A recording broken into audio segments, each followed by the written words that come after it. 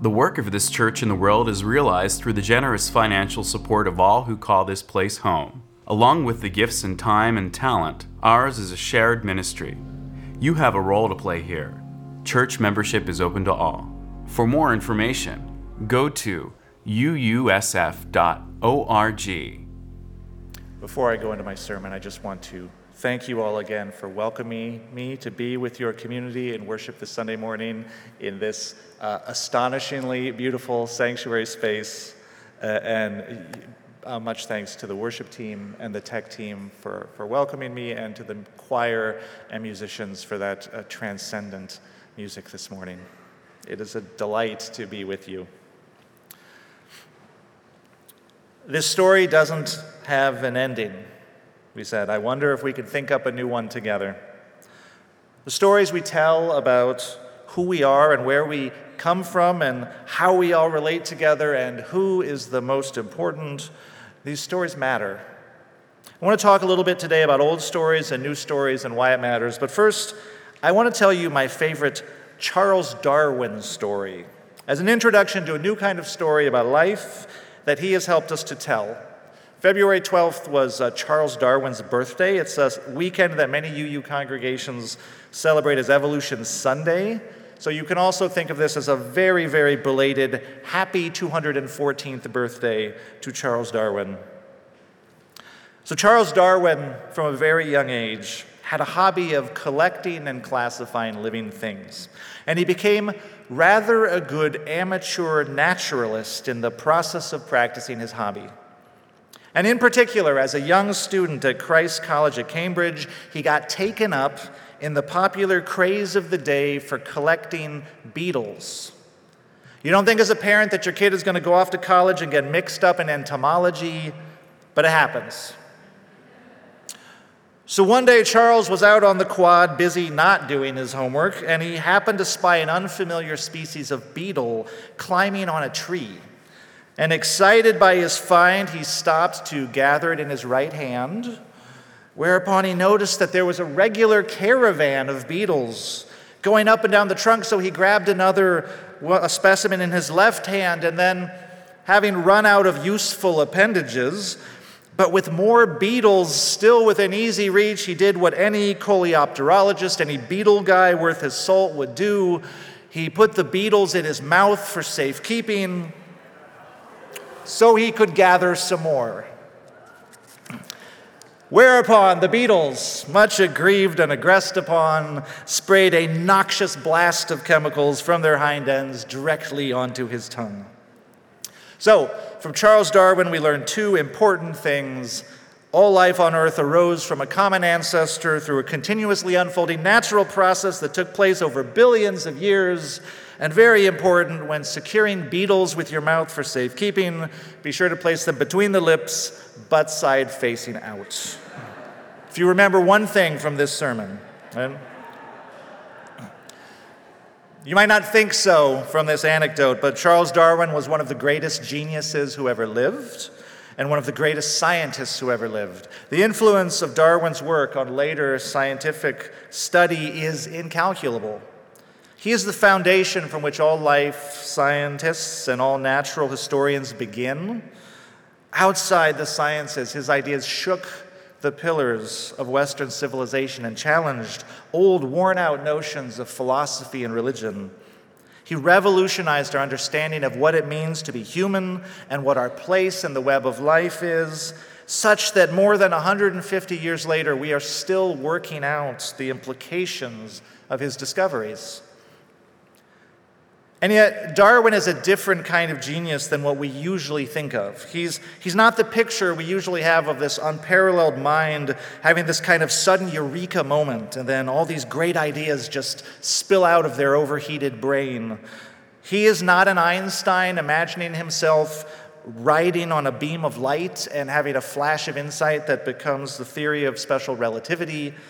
He's not the young Sir Isaac Newton who, cooped up at home for a couple of summers, college being closed for the plague, invented calculus, optics, and the law of gravity just to kill some time. That is a true story. Isaac Newton redefined what it means to say, yeah, I had a pretty good year.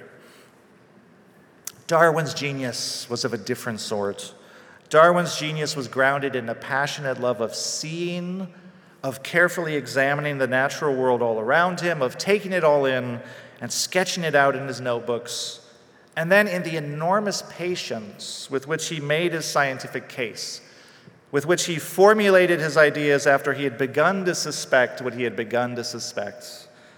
He painstakingly accumulated data and corroborating evidence from many different scientific branches: zoology, geology, botany, paleontology, animal husbandry, and from the study of many diverse kinds of life.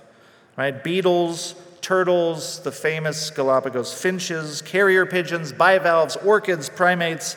He built the case for his great idea from a mountain of evidence over decades of work, only finally taking his ideas to the public when it seemed like he was about to be scooped by someone else. And by then, his work was unassailable. So Charles Darwin, of course, is the person credited with the discovery of evolution through natural selection. That is to say, he discovered that all present-day living things, you, me, algae, antelopes, orchids, badgers, mushrooms, mosquitoes, all can be traced back through time to a single common ancestor, which was basically a leaky bag of cell bits powered by light. And he discovered that all of this magnificent living variation sprang up through the process of natural selection, whereby small changes caused by random mutations accumulate over time as they prove beneficial to an organism's survival and reproduction. Multiply those selected changes by billions of years, and you can go from single-celled organisms like bacterium to multi-celled organisms like Ryan Gosling. And it was Darwin's genius to painstakingly accumulate a massive body of evidence through travels all over the world in order to make his case. And today, 214 years after Darwin's birth, his vision of evolution is as much established fact as anything in science can be. And yet the radical implications of his discovery and the spiritual implications of his discovery, we are still wrestling with. Because evolution calls us to rethink and reimagine our relationship to life on Earth. Before the theory of evolution, the fundamental story to explain the appearance and diversity of life on Earth, at least in the West, which is where we are, was the book of Genesis, right, in the Hebrew Bible and the Christian Old Testament. The book of Genesis says, of course, that the universe, the earth, and all life was created over the course of 6 days by God, and then to cap off this project, at the end of the sixth day, God created humans as a special act of creation, as the only object of creation made in the image of God. Then God put us in charge of everything that came before, and in the story, we humans are granted dominion over the earth and all its living things. Now, there are, of course, other interpretations of this story that are possible. This sermon is not intended to be a critique of that text itself, but rather the interpretation of that text that has taken hold in the Western imagination. And that interpretation is centered on our specialness and our dominion. But evolution takes the idea of the special creation of human life, the life that is radically different from other kinds of living beings, and replaces it with the idea that all life, including our own, is the product of one continuously unfolding process set in motion ultimately by the birth of the universe. Evolution replaces the 6 days of Genesis with 14 billion years, give or take, 12 billion years from the Big Bang to make a Milky Way galaxy, to shape and cool and properly water a nutrient-rich planet Earth, an unknown amount of time for some of those nutrients to spontaneously organize into replicating molecule chains, and then 2 billion years, give or take, for those replicating molecule chains to organize into living cells, and then for those living cells to diversify into the life we see all around us. So Charles Darwin surmised, and science tends to confirm his view, that all things alive today are the common descendants of one ancestral organism, and from this single root, grew the tangled tree of life, right? As species branched off and branched off and branched off from their forebears, each finding their own unique way to make a successful living in the ecosystem. But popular depictions of evolution often greatly simplify this process to show this sort of linear march of life forms through time. Right, we've all seen the posters, right, with the fish like crawling out of the water, evolving into the reptile, then the mammal, then primates and humans. The arrangement visually suggests a process of replacement, of one thing turning into another, newer, better thing. It reads like a story of progress, where humans are at the end of progress. And in this way, the emotional content of the old dominion idea of humanity's specialness is preserved within the new framework of evolution. We think naturally in terms of lower and higher life forms, and we place ourselves at the top of this ladder of being. And so the question is sometimes, I'm honestly asked, thinking of life as this progression from worse to better, as of replacement, that if monkeys evolved into humans, why are monkeys still around? If the lower life forms evolved into higher life forms, why weren't the lower life forms replaced? And this is an honest question, but it involves a misunderstanding, because of course, monkeys did not evolve into humans, but rather monkeys and humans share a common ancestor. And what that means is at some point there was a species that was not a monkey and not a human, and some of its descendants settled on the monkey way of being in the world, which is awesome, and some of its descendants settled on the human way of being in the world, which is equally awesome. Evolution is not a linear progression. It is a branch giving rise to more branches, which give rise to more branches, which give rise to more branches.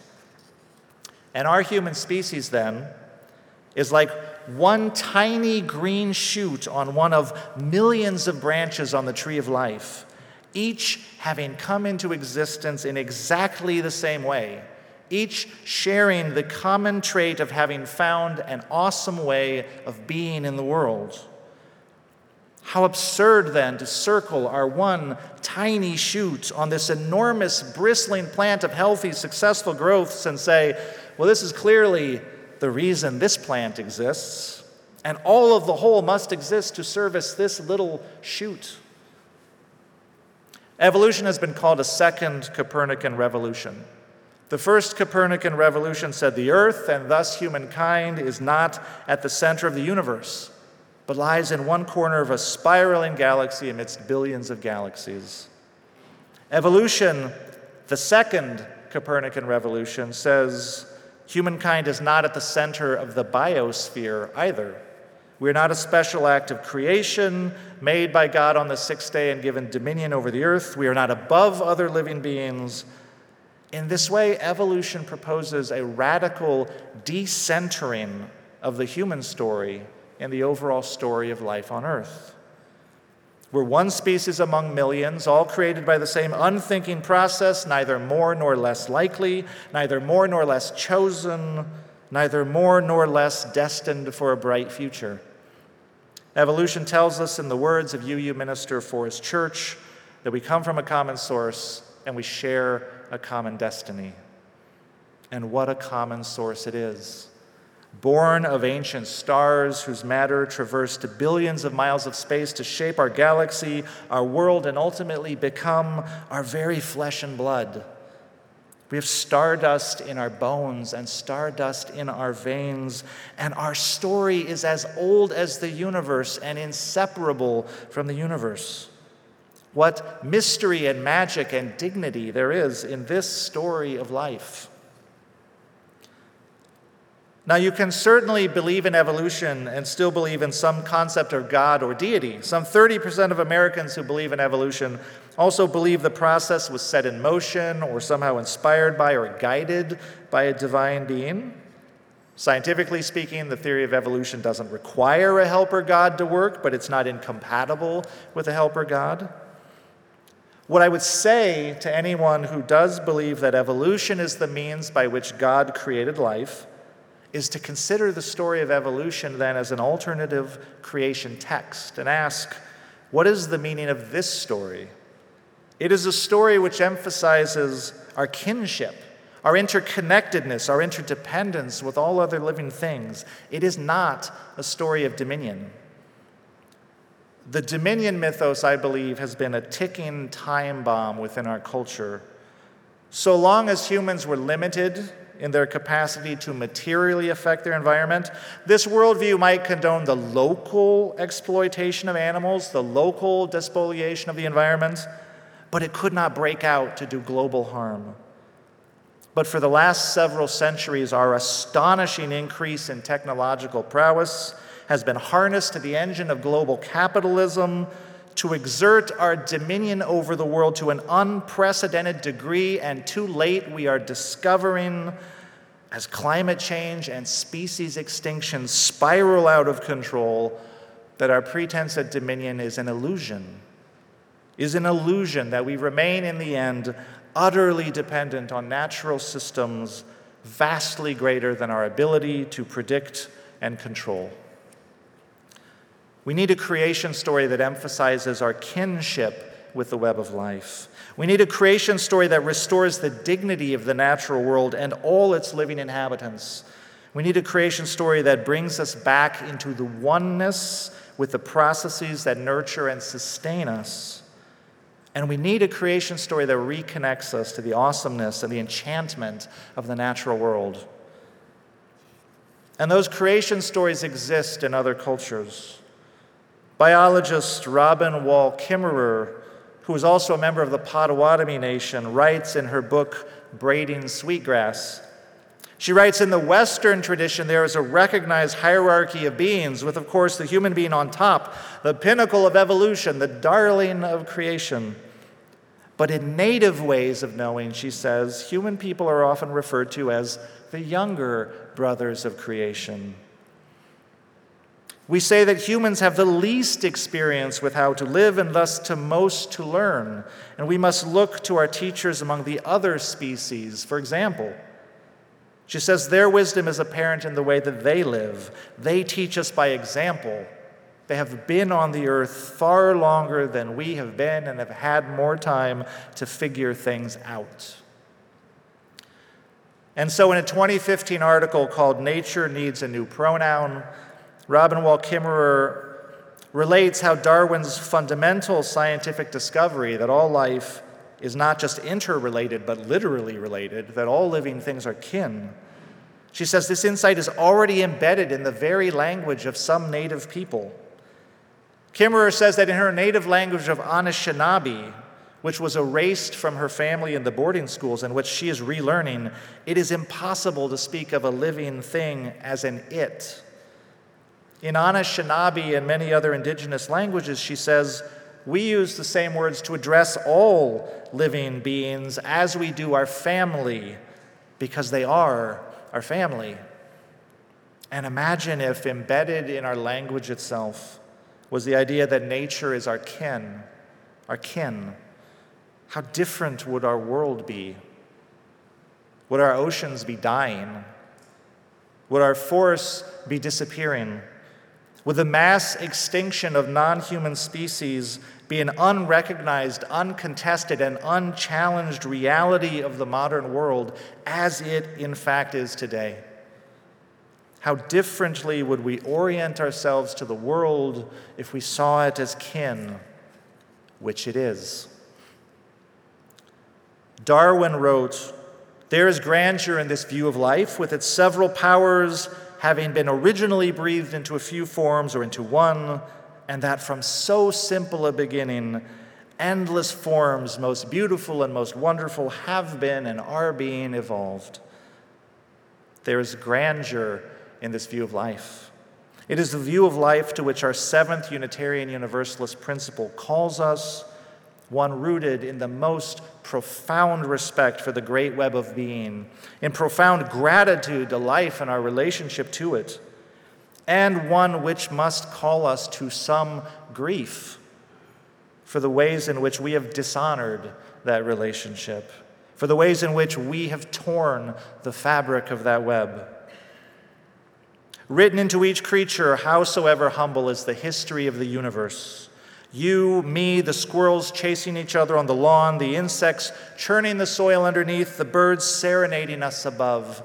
We are all part of the same ancient story of life, unfolding since before the stars even lit the skies.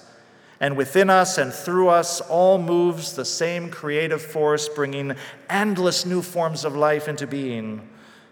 The same stream of life that runs through my veins night and day, says the poet Tagore, runs through the world and dances in rhythmic measures. May we encounter this enchanted world and know its ancient beauty, feel our deep kinship with life teeming all around, and then let us learn a new creation story. Not a story of separation and domination, but a story of connection and care, a story of kinship. And may this new story be a story of renewal, a story of hope, and a story of healing for our world that so needs healing. Blessed be, and amen. Good morning. My name is Sara Ferree. Every year during this time, when we are asked to commit financially to make this congregation and its life possible for the next year, some folks are asked to share about their journey to and with UUSF, about why they love this place. This year, I get to share with you. Caring community. When we moved to San Francisco in 2010, I was ready to part ways with my Catholic upbringing, but I didn't want to lose traditions and structure that felt soothing in the Catholic and Maronite churches I grew up in. When we moved here, I was starting over again to build community, something I'd done many times over. I knew I needed a place I could feel inspired, grounded, informed, a place where my values would be reinforced by other loving adults for my kids, and one where my partner would feel free to hold his own beliefs and participate or not. We joined the RE program, and 12 years later, I serve today as chair of the Family Ministry Committee. Some of our favorite memories were made here with all of you. The kids climbing the church tower, while my nerves nearly got the best of me, but Joe Dellert quietly encouraged the kids and supported me to trust that they could do it. Serving dinners at the winter shelter and waffle breakfasts with the RE families, games, art, sing-alongs, canoe rides, and walks in the trees at the retreat. Just this week, Davia was reminiscing about the very unique experience of being in a tippy canoe with an older gentleman they didn't know, and how the whole thing was so UU and just fabulous. Our whole lives curriculum has been essential for my kids. It further reinforced that all of who they are is important and seen here.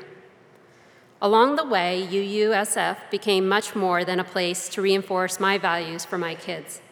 In small group ministry, I learned to listen better to others, and maybe, more importantly for me at the time, to myself. I heard my own deepest, most honest voice come to life, and I made joyful connections with members throughout the church community. More recently, I joined the pastoral care ministry and gained a sense of all of the ways in which this devoted group of people provides such thoughtful care, meals and phone calls, cards, rides, and so much more, when things might be hardest for us. Just one more way UUSF benefits us all. We've always felt welcome here, no matter how much we could contribute, and as we were and are able to do more, we did more.